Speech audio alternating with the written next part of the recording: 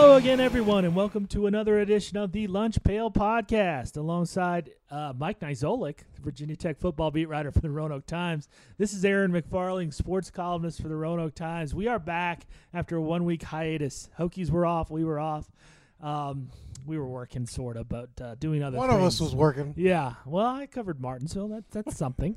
But we have to talk about the UNC game. We have to talk about the quarterback situation. We have to talk about the lackluster performance that Virginia Tech has shown coming off bye weeks in the past year and a half.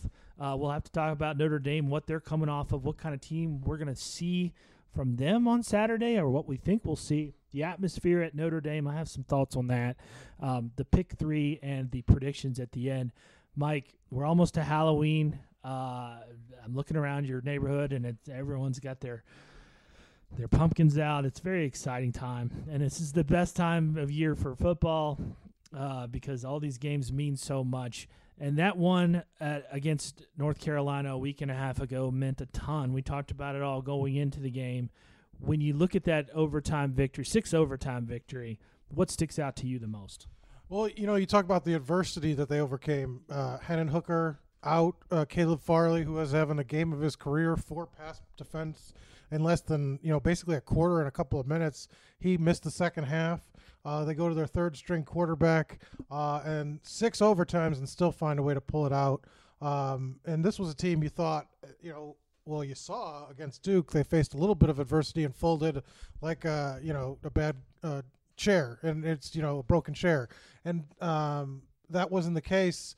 They win their third game in a row. And offense, seems to have found its stride with the mobile quarterback, and the defense did just enough. Got torched in that first quarter, but found a way to settle down. Just an overall, I think, an impressive win at home, which they needed. And it really shows that this team is kind of, whatever the message was after that Duke game, they've bought in. Well, we're both writers, and all writers are trained not to rely on cliches at any point. And to be honest, when we hear grit, sometimes we roll our eyes. When we hear things like next man up, we roll our eyes. I mean, the next man up is not going to be as good as the man that just left, right? I mean, that's just a given. He's not, or else he'd have been the man up in the first place. Well, guess what? In this case, the next man up did his job. I mean, specifically Quincy Patterson, I think, was a revelation in that game. I mean, it was a completely different offense that they ran under him, but for him to make that one throw that he did for the touchdown pass, which was on a 4th down, just a gorgeous pass, that showed the possibilities, maybe the ceiling of Quincy Patterson. The grit that they showed, there was a million excuses for them to grab onto, and they didn't. I mean, they kept playing, and they won. I was very impressed. I had written before that game, they needed to give this crowd a show, and we talked about it on the podcast the previous week. How long were fans going to stick around with lackluster performances at home? They just, you're going to lose people at some point.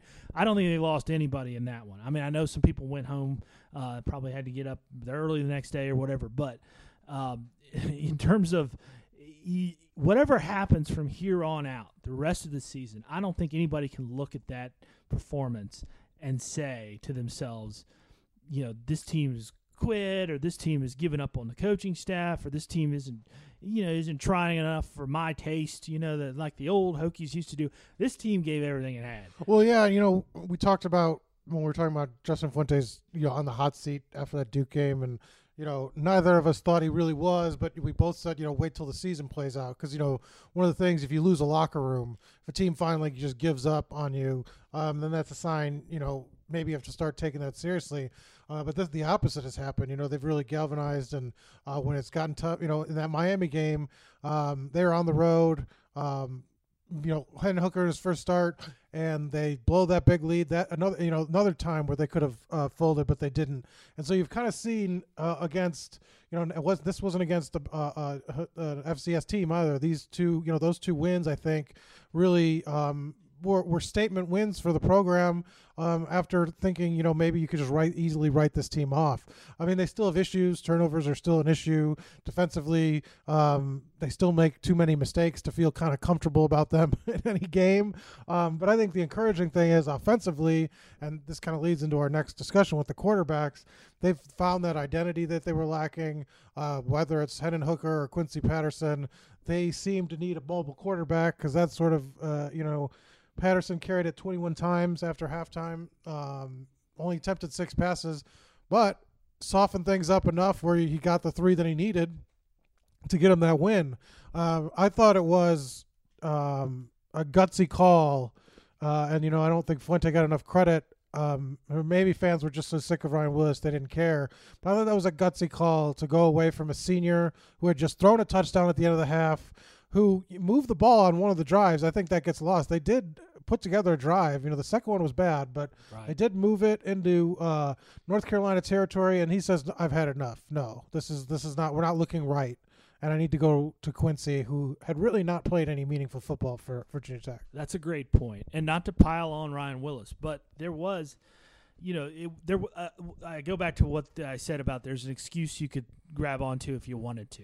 And the excuse he could have used is, hey, Ryan's been our number 1 guy. We're going to go back to him. Like, we're probably going to need to pass the ball some. I'm not very confident. All these would be thoughts that he doesn't express, but just thinks, Right. I'm not really confident in Quincy's ability to make a big pass. If we need him to at this point, he hasn't done it enough. So we're going to go with Ryan and see what happens.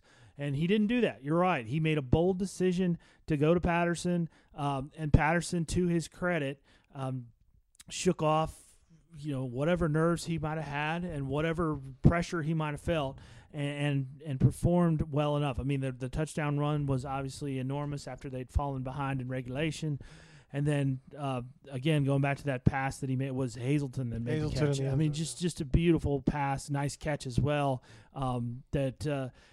Patterson, and we mentioned this, or I mentioned this on our video we did after the game, but he's a very likable young man. I mean, he's just, and that's what we heard about him when he came in here from Chicago. I mean, just as much as he was lauded for his physical abilities and traits, he was beloved by teammates and by teachers and by, people who covered him in high school. And you can see why. I mean, and sort of, it's also the actions speak louder than words thing, where he's just put his head down and stayed the course here during what had to have been, hard times for him to be the 3rd string quarterback on a team with a guy, who has perhaps a similar skill set to you in Hendon Hooker. Well, if I'm going to be the running quarterback, I lost out to a running quarterback, but then he gets his chance and he does well. Let's get back to where they are now. We did talk to Hooker today. Today is Tuesday that we're taping this. So Hooker says he's good. He's good to go. And he actually said it was that play that everyone assumed was the play that hurt him was not the play that hurt him, right? Yeah, we should set the Hendon got hurt his left leg late in the first half. Got it, I guess, twisted. He says it was when Chaz Surratt hit him on the helmet, right on the knee. We couldn't. It's hard to say what play that was, because they're really near the injury, or that play where they showed his leg getting bent back. That didn't happen, so it was kind of I think on the drive before is when he was talking about. Regardless, he kind of, usually they don't let players that are injured talk, so it was a good sign that they let him speak even to the media to begin with. Fuente said that he avoided a long-term injury right afterwards and right the day in the next day too. But now a week later, it seems like he's okay and good to go. That there's no sort of lingering issue. It's good that it wasn't a high ankle sprain, because those can linger. It sounds like maybe he just took a bruise to the knee or something. And Fuente at the time said he thought he was going to even play in the second half, just couldn't go. I think that's a good thing. As good as Patterson was, I think this offense in the 10 quarters that Hendon Hooker's been under center has looked what you thought this offense would look like in terms of being able to move the ball consistently, scoring points. I don't even think you want to even mess with it and do packages for Patterson, even though you're trying to, reward him. I think the reward is, now that they've kind of talked about, probably without saying it, hey, he's the number 2 quarterback ahead of Ryan. But I think you want Hendon out there, and I think you just let him go, because I think, he's kind of rejuvenated the season, basically. Yeah, and we didn't talk about it, I don't think, on the podcast prior to the UNC game, but you wrote a story about Hooker where you talked to his father and about about the whole transfer portal thing. I mean, you want to summarize? I mean, he spent 3 weeks in the transfer portal and sort of walked away and thought, I wasn't, people have talked about all the people that went in the transfer portal and, was it issues with the coaching staff? Was it issues with the team? And for him, it wasn't as much any of that as just I want to play now, and there's teams with his skill set. Obviously now what we've seen of his body of work would jump at the chance to have a mobile quarterback like that. And he just thought, they were going to have an open competition, but maybe I can go somewhere and just have the job or, be the guy right away. And, he spent 3 weeks, 21 days essentially away from the team. He was on campus and in school, but not with the football team, and ultimately came to the decision that, what I liked about Virginia Tech in the first place is what I like about it now and what I want in a school that I'd go to. I like the coaching staff. I think it's a good coaching staff that can make me a better quarterback. I just got to put my nose down and try to win the job. He didn't, but all that work he put in is one of the reasons he got the chance in the first place this last year. Every time the coaches were asked about him, they said, he was just a different guy in kind of the summer and just really seemed to have figured things out. They always liked his skill set, but he was ready, and when the moment, he didn't let the moment get away from him. He got it. And so, the two guys that are really leading the offense, him and Sean McLeese, were almost off the team. You think about it, they were in the transfer portal at the same time together. They actually, I think, declared the same day they were going to the transfer portal. And now they're the leaders of your offense, just like you would have thought. Right. 4 weeks ago when everybody thought Keyshawn King was going to be the guy and, Pocket Kings. They were just going to not go with a quarterback because it was so bad. But yeah, no, it's a wild story that he's done it and he had to write a letter to apologize to the team and speak to the team. And obviously they took him back and some coaches have handled it differently. I think Pitt's coach said, once they enter they're done, they're dead to me or whatever. Dead to me. I think it's not a, you don't want to encourage it because you don't want players just right. I'm going to look at my options if things get tough. But Fuente's handled it differently. He's handled each situation like, these are kids that are going to make mistakes. Not that it was a mistake, but he's like, these are kids too. And you got to kind of, it's hard. And so his approach certainly paid off because now he's your quarterback right now.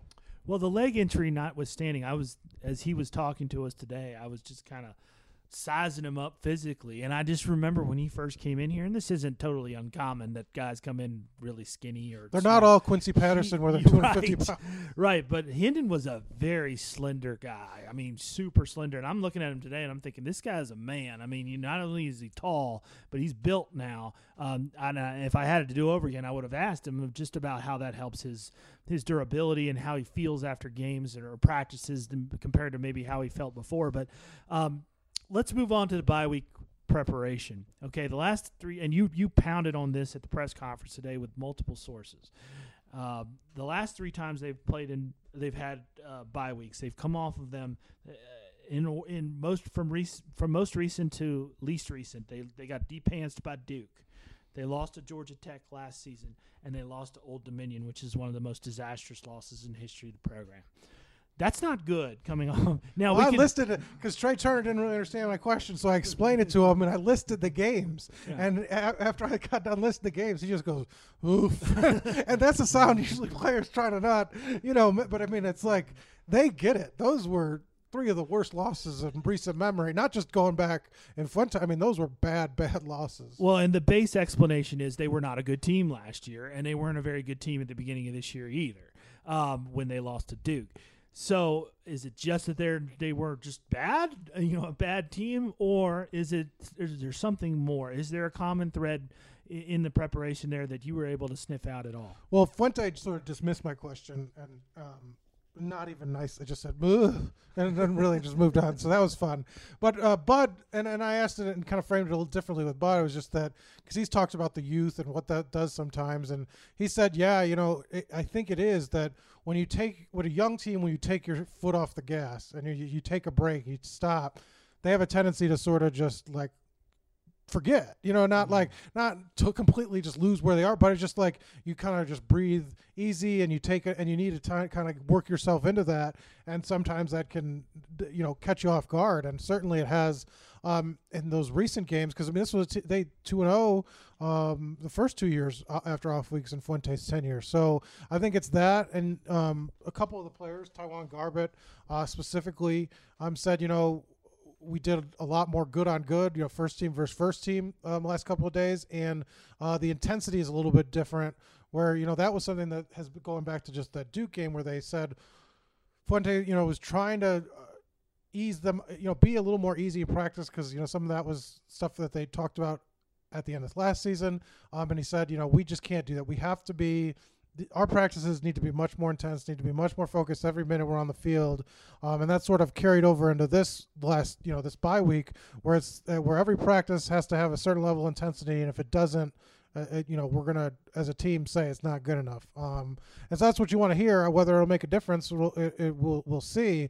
But certainly, they haven't done anything radically different. And I think that's kind of the overall takeaway. But attitude-wise, I think they recognize that when they have taken the foot off the gas, or when they have sort of said, we have confidence but not practiced that way, the results have been disastrous. Because those 3 games, lowest points of Fuente's tenure, consecutively almost. Just really bad performances, and they've all come off after, having that week off. Well, a team that probably wishes it had a week off last week is Notre Dame. They were ranked 8th in the country with their only loss, a very respectable loss at Georgia, and they go to Michigan. They get their doors blown off, 45-14. Gave up basically after 3 quarters. Ian Book came out, and they just said, "We're done." Yeah. And the game wasn't it was like a 3-possession game, but 15 minutes left, they just folded up and said, "We'll go to next week." Well, I was all about stock car racing at that time. I did not watch any football on Saturday. How bad was it for Notre Dame? How bad is Notre Dame hurting this week? Yeah. And what kind of Notre Dame team will we see? Well, it was bad. 45-14 they lost. Notre Dame had 100 total yards, 47 rushing yards, 133 passing, and gave up over 300 yards rushing. The weather was obviously an issue, and I think that's why the coaching staff, Fuente and Foster, have talked a lot about that USC game as more sort of like a blueprint of what they're going to see offensively, especially just because it was a downpour for 3 quarters almost, and so that changes things. But a lot of discussion this week about Ian Book because he was benched for that 4th quarter. But and after the game, Brian Kelly said, "Well, we're going to look at everything." But then on Monday said, "Well, we're not thinking of changing quarterbacks." Kind of walked that back. Didn't mean it like that, but he's certainly not been as effective kind of during this stretch. And they benched a quarterback last year, with similar numbers. And, and I think that talk, he had a really bad day on Saturday, but, he had Bud Foster had a lot of praise for him, and just they think he's an accurate quarterback. One thing he mentioned was that he's pulling it down too quickly. So hopefully that doesn't tip them off and make their game plan change. But, they'll try to do that on Saturday with Virginia Tech trying to rush him and get him out of the pocket and do that. But yeah, Notre Dame, it's one of those 2 things. Where do you think they'll respond? Or do you think they'll sort of, because now, their goals are different. They don't have a conference to go for. Their goals are now out of reach. They're not going to make the playoff. They're not going to make the New Year's Six, most likely. What do you think in terms of, this game Saturday, and Virginia Tech would probably be an opponent that's easy to overlook for them. It's kind of interesting the way that their season's going. Could go now one of 2 ways, like Tech's did against Duke. I think in 2016 when Tech went up there and won, they just weren't a very good team. They finished with a losing record. They've got talent. It's shown in their results. The fact that they whacked Virginia around pretty good. They won at Louisville, and Louisville's shown that it's no patsy anymore. Southern Cal, that's a rivalry game. That was a close game, but they won it. Vegas tells you they think that Notre Dame is not giving up on the season. The line is 17.5. This is, and I think that's a fair line. I think you look at, if you go to Notre Dame, you're not the kind of kid that quits. You know, I know it's that may be just falling into mystique or whatever else, but like when you walk around that place, and this was something that I just really struck me in 2016 because I'd never been to Notre Dame, and I grew up in Maryland. I didn't grow up in a place where college football was king. You know, it was pro sports, it was baseball and Redskins and Washington Bullets and Capitals. But when you walked there, I mean, there's just no way you couldn't feel the history around you, and the clouds were hanging low, and there were snow flurries in the air, and we walked over to the grotto and to the Touchdown Jesus and to all those things. And I asked Bud about that today because he'd never been either, and he said some of the similar things, that just being a fan of the game, you just it feels different than walking into another place. And I think the fans are disappointed there, but people live for Notre Dame football. That's a level of love and devotion, and yes, I'm sure anger this week as well. But I mean, that's a whole industry in and of itself. And with having your own TV network and everything else. So I think Notre Dame is going to be very formidable here. I don't think there's no doubt in my mind that if Virginia Tech were to somehow pull this off, they will have done it against a team that was plenty motivated. Yeah, the Virginia Tech had a couple. Hendon and Dax Hollifield, who we talked to today, both were offered by Notre Dame, both visited Notre Dame, did not get swayed by that mystique. Hendon specifically, he was like, it was cold. I just want to go inside. Yeah, he was like, that's a nice fun fact about history, but it's really cold. It was cold. So a lot of those players, I think, from Florida and Carolina, and I guess didn't. In this generation, it's different where, it's not on every week, and it's not just the NBC game of the week where, it's just a different, I think it's, and now you have the opportunity to see every team almost every week or whoever you want with ESPN Plus and everything. It doesn't mean what it did 20 years ago and when we were growing up at the same age. But give us an idea. I mean, you're from the Chicago area. Yeah. Give us an idea of, compare it to the Chicago Bulls and the White Sox and the Cubs and. Well, and Chicago doesn't have a college team really. I mean, it is Notre Dame essentially. It's an hour away. Northwestern's closer, but nobody's a Northwestern fan. Right. Nobody's an Illinois fan. I mean, forget about it. But Notre Dame is kind of the team that Chicago fans have adopted, and obviously there's a big population of people that went to the school, and it's fanatical, like you said, where it's diehard and it takes a different meaning. But I think what it drew in when we were growing up was that since it was one of the only teams, that's why people from all around the country, present company excluded, were Cubs fans too. Whereas if you didn't have a team, the Cubs were on TV all the time. Right. Or Notre Dame was on TV all the time. And so you'd have Notre Dame fans that, what was the score of the Notre Dame game? That they didn't like college football, but since Notre Dame was on all the time and it was close, that they just sort of adopted it. So there were a lot of more fringe fans, but I think you lose now because, if you want to see Memphis, you can see Memphis. If you want to see TCU, you could see it's like there's no reason you can't find any football game in the country now, unless it's on the ACC network and you live in Troutville. With the exception of ACC games in ACC country, you could see any game you want. No, I get your point. So when you talk to the kids now, the kids, but when you talk to players, student athletes that don't go to Notre Dame, I don't think it is as big of a deal. Well, and Dax talked about it. It was one of his dad's. Right. That was his first thing he said. Yeah. He's like, my dad was like, let's do it. And Dax is like, meh. Well, and I think there's another element here that's obvious. But, I mean, if you're Catholic, okay. Right. Absolutely. That is, and it also might turn you off a little bit if you're not, because there's religion everywhere on that campus, and it is a big part of their identity. Sure, yeah. And if you're Catholic, I don't know how, and you're a good football player, I don't know how you walk on that campus and don't go there. I don't, I was raised Baptist, but like I could see, like if you're Catholic, like that's like going to Miami for if you're a beach lover, man. It's just there's nothing better. If you than like that. Bikinis, yeah, right. You go to Miami. Okay, well let's. You want to? You already talked about the 2016 game.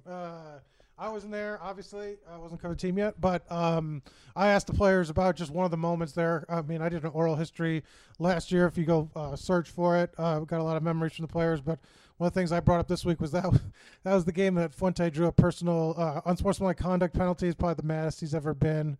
And just moments that they can compare to that. But that 2016 game, I mean, they erased a huge deficit.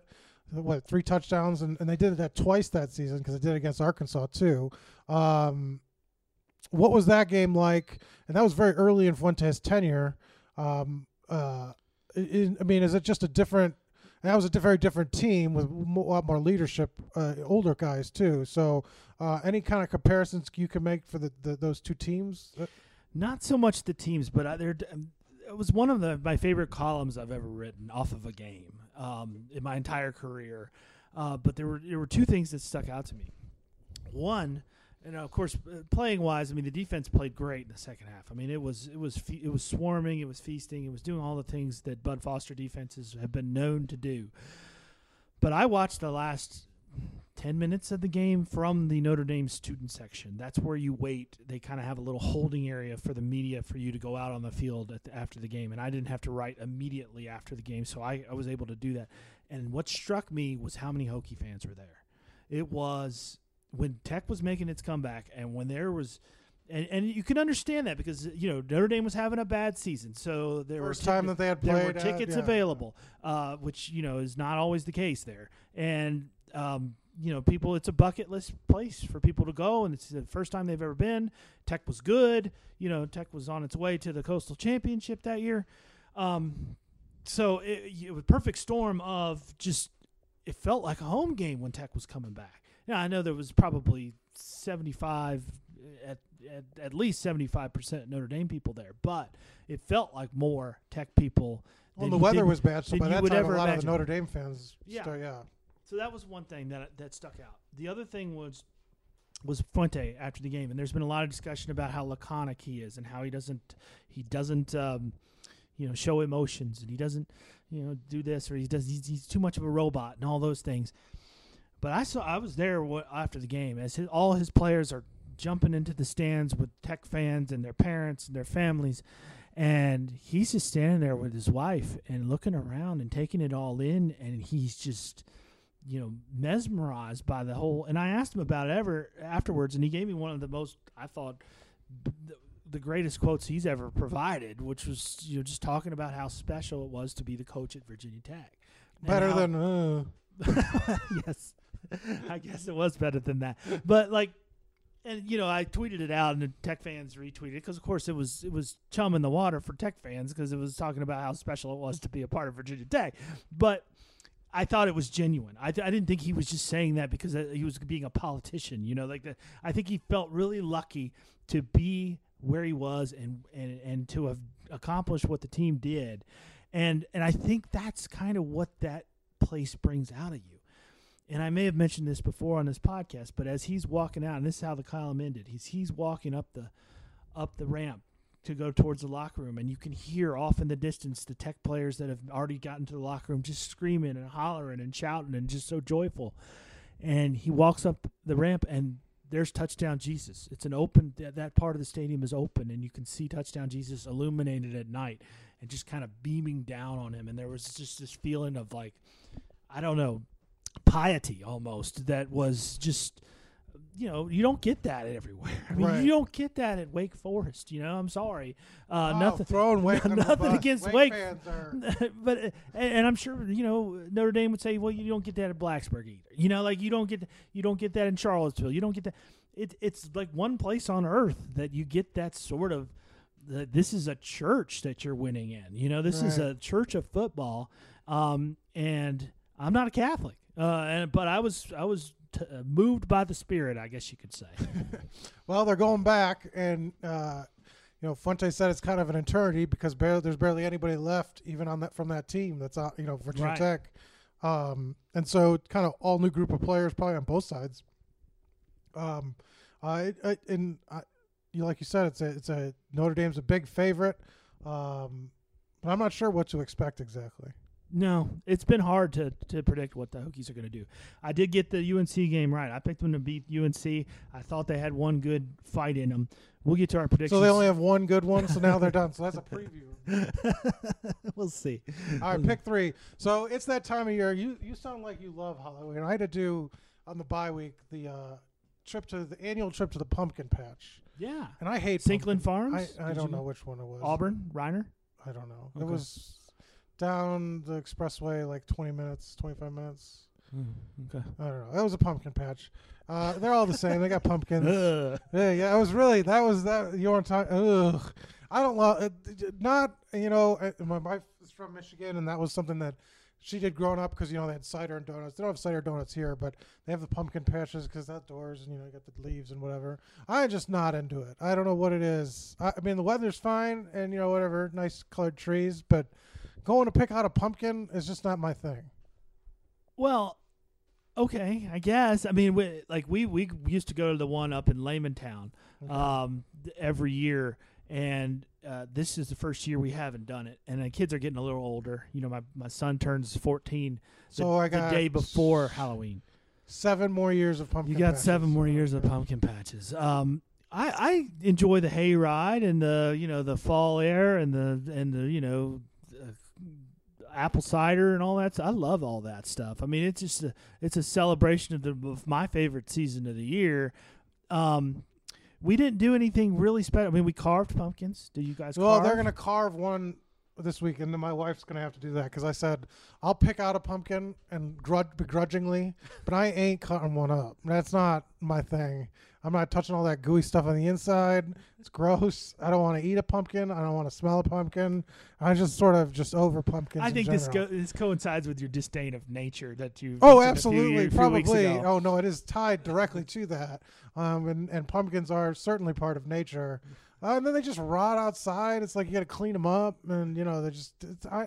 I just don't understand the point. So a real horror story to you would be like to read Henry David Thoreau's Walden or something, where he's living in that sounds like just like torturing yourself for no reason. No wonder you're spending all your time writing. You're just sitting in the nature, just like this is the worst thing ever. I was like, when you got HDTV, you got Netflix, why leave the house on an off week? It's like, I get it. That's why Trey Turner said, during his first bye week, he just woke up at 3:00, started playing NBA 2K. That I get. Well, not waking up early and that's going. why they're off. Performance is what it is. Getting up early and going to a pumpkin patch is not. It's not my thing. All right, your number. My number one is Halloween related. We went to Cherokee last week, and they have an outdoor theater there, which is normally reserved for a Native American show that they do called Unto These Hills. But during the October, they have it open for something. It was called the Sleepy Hollow Experience. It was fantastic. It was $35 to get in. I was like, man, this better be a good show for $35. That's like, that's like real theater price, or real local theater at least. What theater are you going to in New York that's $35? Right. No, you're right. You're right. But I've seen Phantom of the Opera on Broadway, and this was better. The atmosphere was tremendous. They had like these guys and executioner outfits just walking around as people were sitting down, and they were walking around in silence with this creepy music playing, and it was really, really well done. If you happen to get to Cherokee, and it's funny because Randy King just told me he was in Cherokee this past week too, and I don't know if he's ever been there. People go to Cherokee. It's not a place that nobody goes, but if you go and you happen to go during October, go to that show, man. It's amazing, fantastic. My number 2, one of the other things we did during the bye week, because the kids had fall break, which apparently is a thing now. I don't know. That's for another day. That's garbage. It's really stupid. But we went to see a movie, and we saw The Addams Family, the new animated version of Addams Family, and it was very good. Very, very, very. It was obviously, the kids trying to kill each other throughout the movie. It's just very different because I hope they didn't pick up on that aspect of it. But very funny, good voice cast. Dark, obviously, sense of humor, but it was good. These animated movies can be hit or miss, but that one was pretty short and easy to sit through, and the kids really enjoyed some of the, it's got a little bit more of an edge than your generic kids movie, because obviously Addams Family, a hand is one of the things. Lurch, who was an escapee from a mental asylum, and so it's a little darker, but they enjoyed it, and it was. If you're looking for a movie to see with the kids this weekend, I would recommend that one. Okay. Certainly, it's easy to sit through for parents. Well, that's good. That's the key for me. Yeah. My second one, World Series. I mean, this will probably be defunct maybe by the time people listen to this, but it is Tuesday, and their Game 6 is scheduled for tonight. Strasburg's scheduled to pitch against Verlander. It's kind of a bummer, I think, if you're not a fan of either of the teams, right? Like, I'm an Orioles fan. I prefer the Nats to win because they're closer, but I don't really care all that much. And it's kind of a bummer when you're not attached that there hasn't been a home victory yet. I mean, there has been really no celebration among the fans in either venue. I suspect that will change over the next day or two. I think Houston will probably finish the deal here, you would think, especially with Max hurt. But very odd to see a World Series. And we know baseball, home field matters very little. But very odd to see all 5 games go the way of the visitor. Well, it's the best sports time of year, right? Because all the sports are going. That's fantastic. You're only got a couple more days left of that. The World Series, I went to when the White Sox made it. I went to a game. Now what is it? 12 years ago. Doesn't feel like that long ago, but and that is the greatest. 2005, right? Yeah. Oh, so 14 years ago now. Yeah. Jeez. But it is the greatest to go to a World Series game. There's no better feeling. And they swept the Houston Astros. And yeah, it's pretty exciting especially when you are a fan of the team. With Washington, it's pretty special that they're, it's their first trip. A lot of bandwagon jumpers. I guess there were people upset about that, but Baltimore. You haven't been to a World Series. Well, and Baltimore and Washington have something of a rivalry, and I was kind of involved in that for a while. But then over time, I since the franchise has been here longer, I guess they got here in 2005 too. I've seen actual fans develop, like fans that lived through the whole season. That was my problem with, back in 2012 when they shelved Strasburg. I was one of the people that was yelling the loudest. You got to pitch him now. You never know when you're going to get back to the World Series. And the Nats fans, the newbie Nats fans, were all on the side of management, which was, well, we're going to have multiple opportunities to win, and we want him healthy long term. And I'm thinking that just shows you could never get back. That shows a lack of knowledge about the way baseball works, But here you are 7 years later, so maybe they were right. But I've seen that evolve over time, and I've seen the fan base get smarter. I've seen the fan base get more involved. They were very upset the way the Nationals started this season. If that had happened in 2010, they wouldn't have cared. And so I think that's progress. And so I respect them more now, and I appreciate the fact that they're enjoying this. And I hope they win it. It'd be great for those people that have become actual fans. Yeah, and it's weird. I don't think there were a lot of Expos fans that made the jump. I saw Pedro's at one of the games, and we saw it's weird that that's their history, but I don't think any fans really think of themselves. I mean, they're just different. It's not the same team, even though it's the same team. No, and I mean it's like do the Twins view themselves as the Senators? No, I mean they should. Well, I guess. All right, what's your third? Oh man. Just not with the bye week. I just feel kind of odd, but I did get to watch some. It's rare during the season with the second bye week too. I've got to watch more college football than I have probably in a long time. Just I spent the day really just kind of watching and watched the Virginia Louisville game, which I thought was interesting. And Bryce Perkins looks like he's just going to, at some point, just lose both of his legs because that offensive line can't work. But just this Coastal Division and trying to figure it out, what's going to happen. It's a fascinating, the people have been talking about all 7 teams going 4-4. And I guess if there's 2 results that can happen this weekend that could cut it down to odds like to like a couple 100,000 or something like that in one. But as strange of a division and a divisional stretch, I think, is we're going to see the next 4 weeks where literally any team could win it. Any of the teams any of the 7. Georgia Tech, you probably discount a little bit, but I mean, everybody's alive and everybody's bad.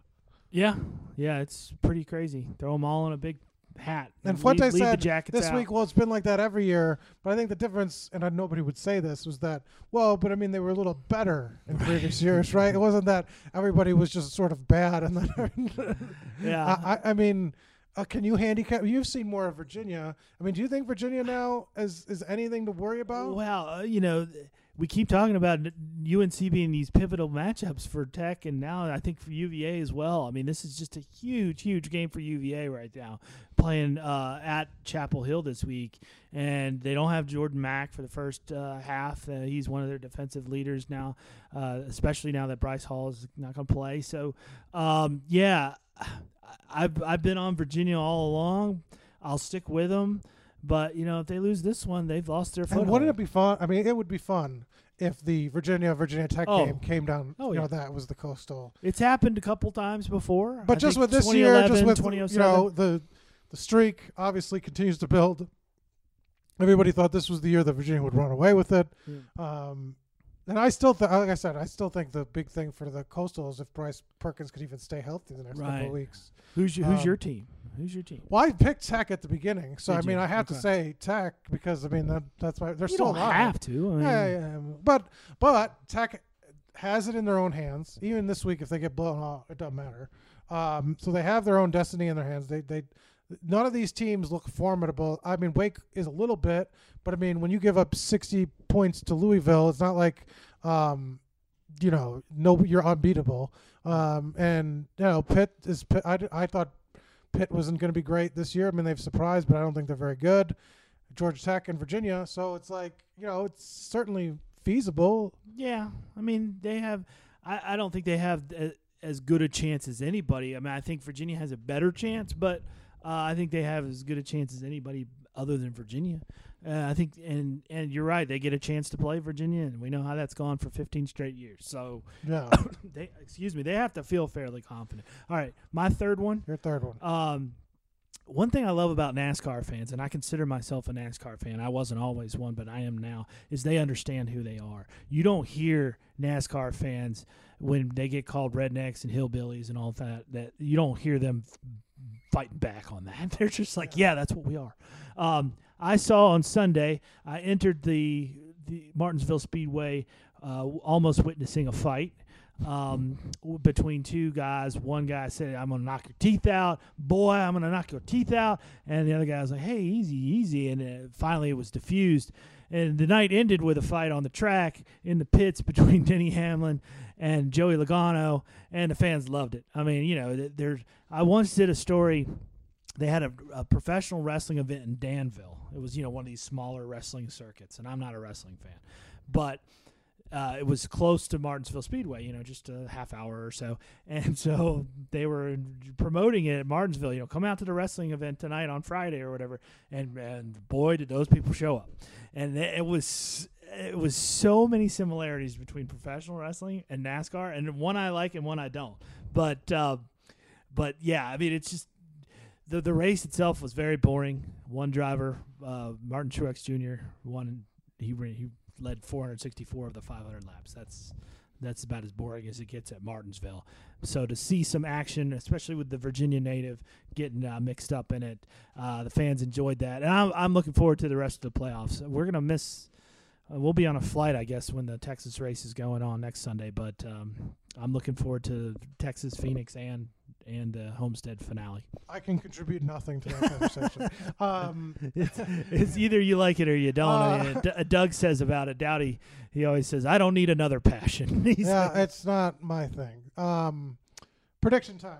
Yeah. So the line opened at 16 and a half, I think, and is now at 17 and a half. Was up to 18 briefly. Who do you got? I'm going to pick Notre Dame to win here. Let's say 30-20. So I think the Hokies put in a reputable effort. Yeah. I think they cover for the would that be the third week out of 4? Mm-hmm. They didn't cover against Rhode Island, but I think they'll cover the spread.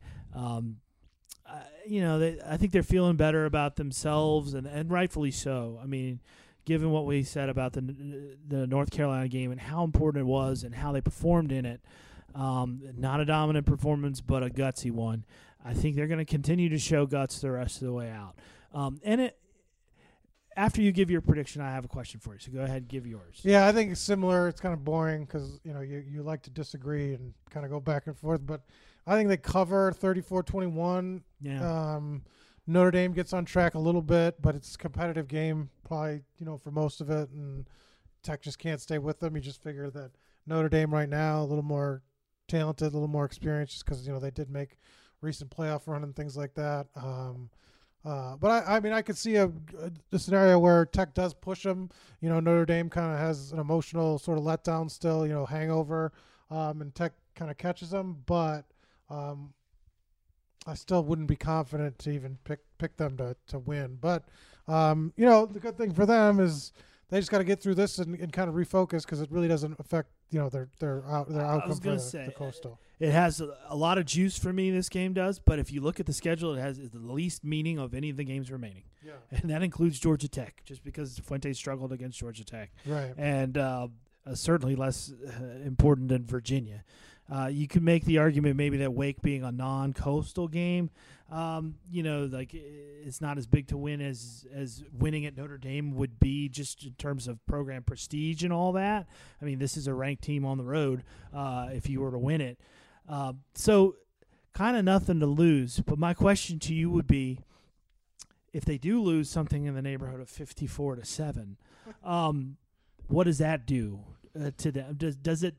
I mean, or do you just write it off and say, well, all the goals are still there? Yeah, I think that's how you do it. And you could say, the last time they lost like that with Duke, they galvanized, and right. That's what they need the next 4 weeks or whatever it is. I think, what they've said with sort of the fight and the grit, they keep mentioning on and on and on, that you don't want to kind of get blown out like that. That kind of right hurts your message. And how many times can you go back to that? If, against teams that are a little better than you, you just sort of, what did Oscar Bradford said? Get your pants taken down or whatever? Yeah, they pulled our pants down. Yeah, they pulled our pants down. You don't want to get your pants pulled down, I don't think. No. I think it would just hurt their message that they've kind of learned their lesson, because that was kind of that's been the sort of the unanimous thing after Duke, is like, we know now what we did wrong, and we're not going to do it again. So if you do it again like 4 weeks later, that's not a good look. Yeah. But like you said, wouldn't matter. I mean, maybe it knocks you down a bowl game if you were to qualify for a bowl, but right. It's whatever. What's the difference between a pinstripe and a Sun Bowl? Well, and that's a really good point about the bowl. I mean, they're still chasing bowl eligibility. Yeah, a win would help with that, but a loss doesn't. I mean, they need two, and you kind of figured this wasn't going to be one of them. Even back before the season, you figured this game.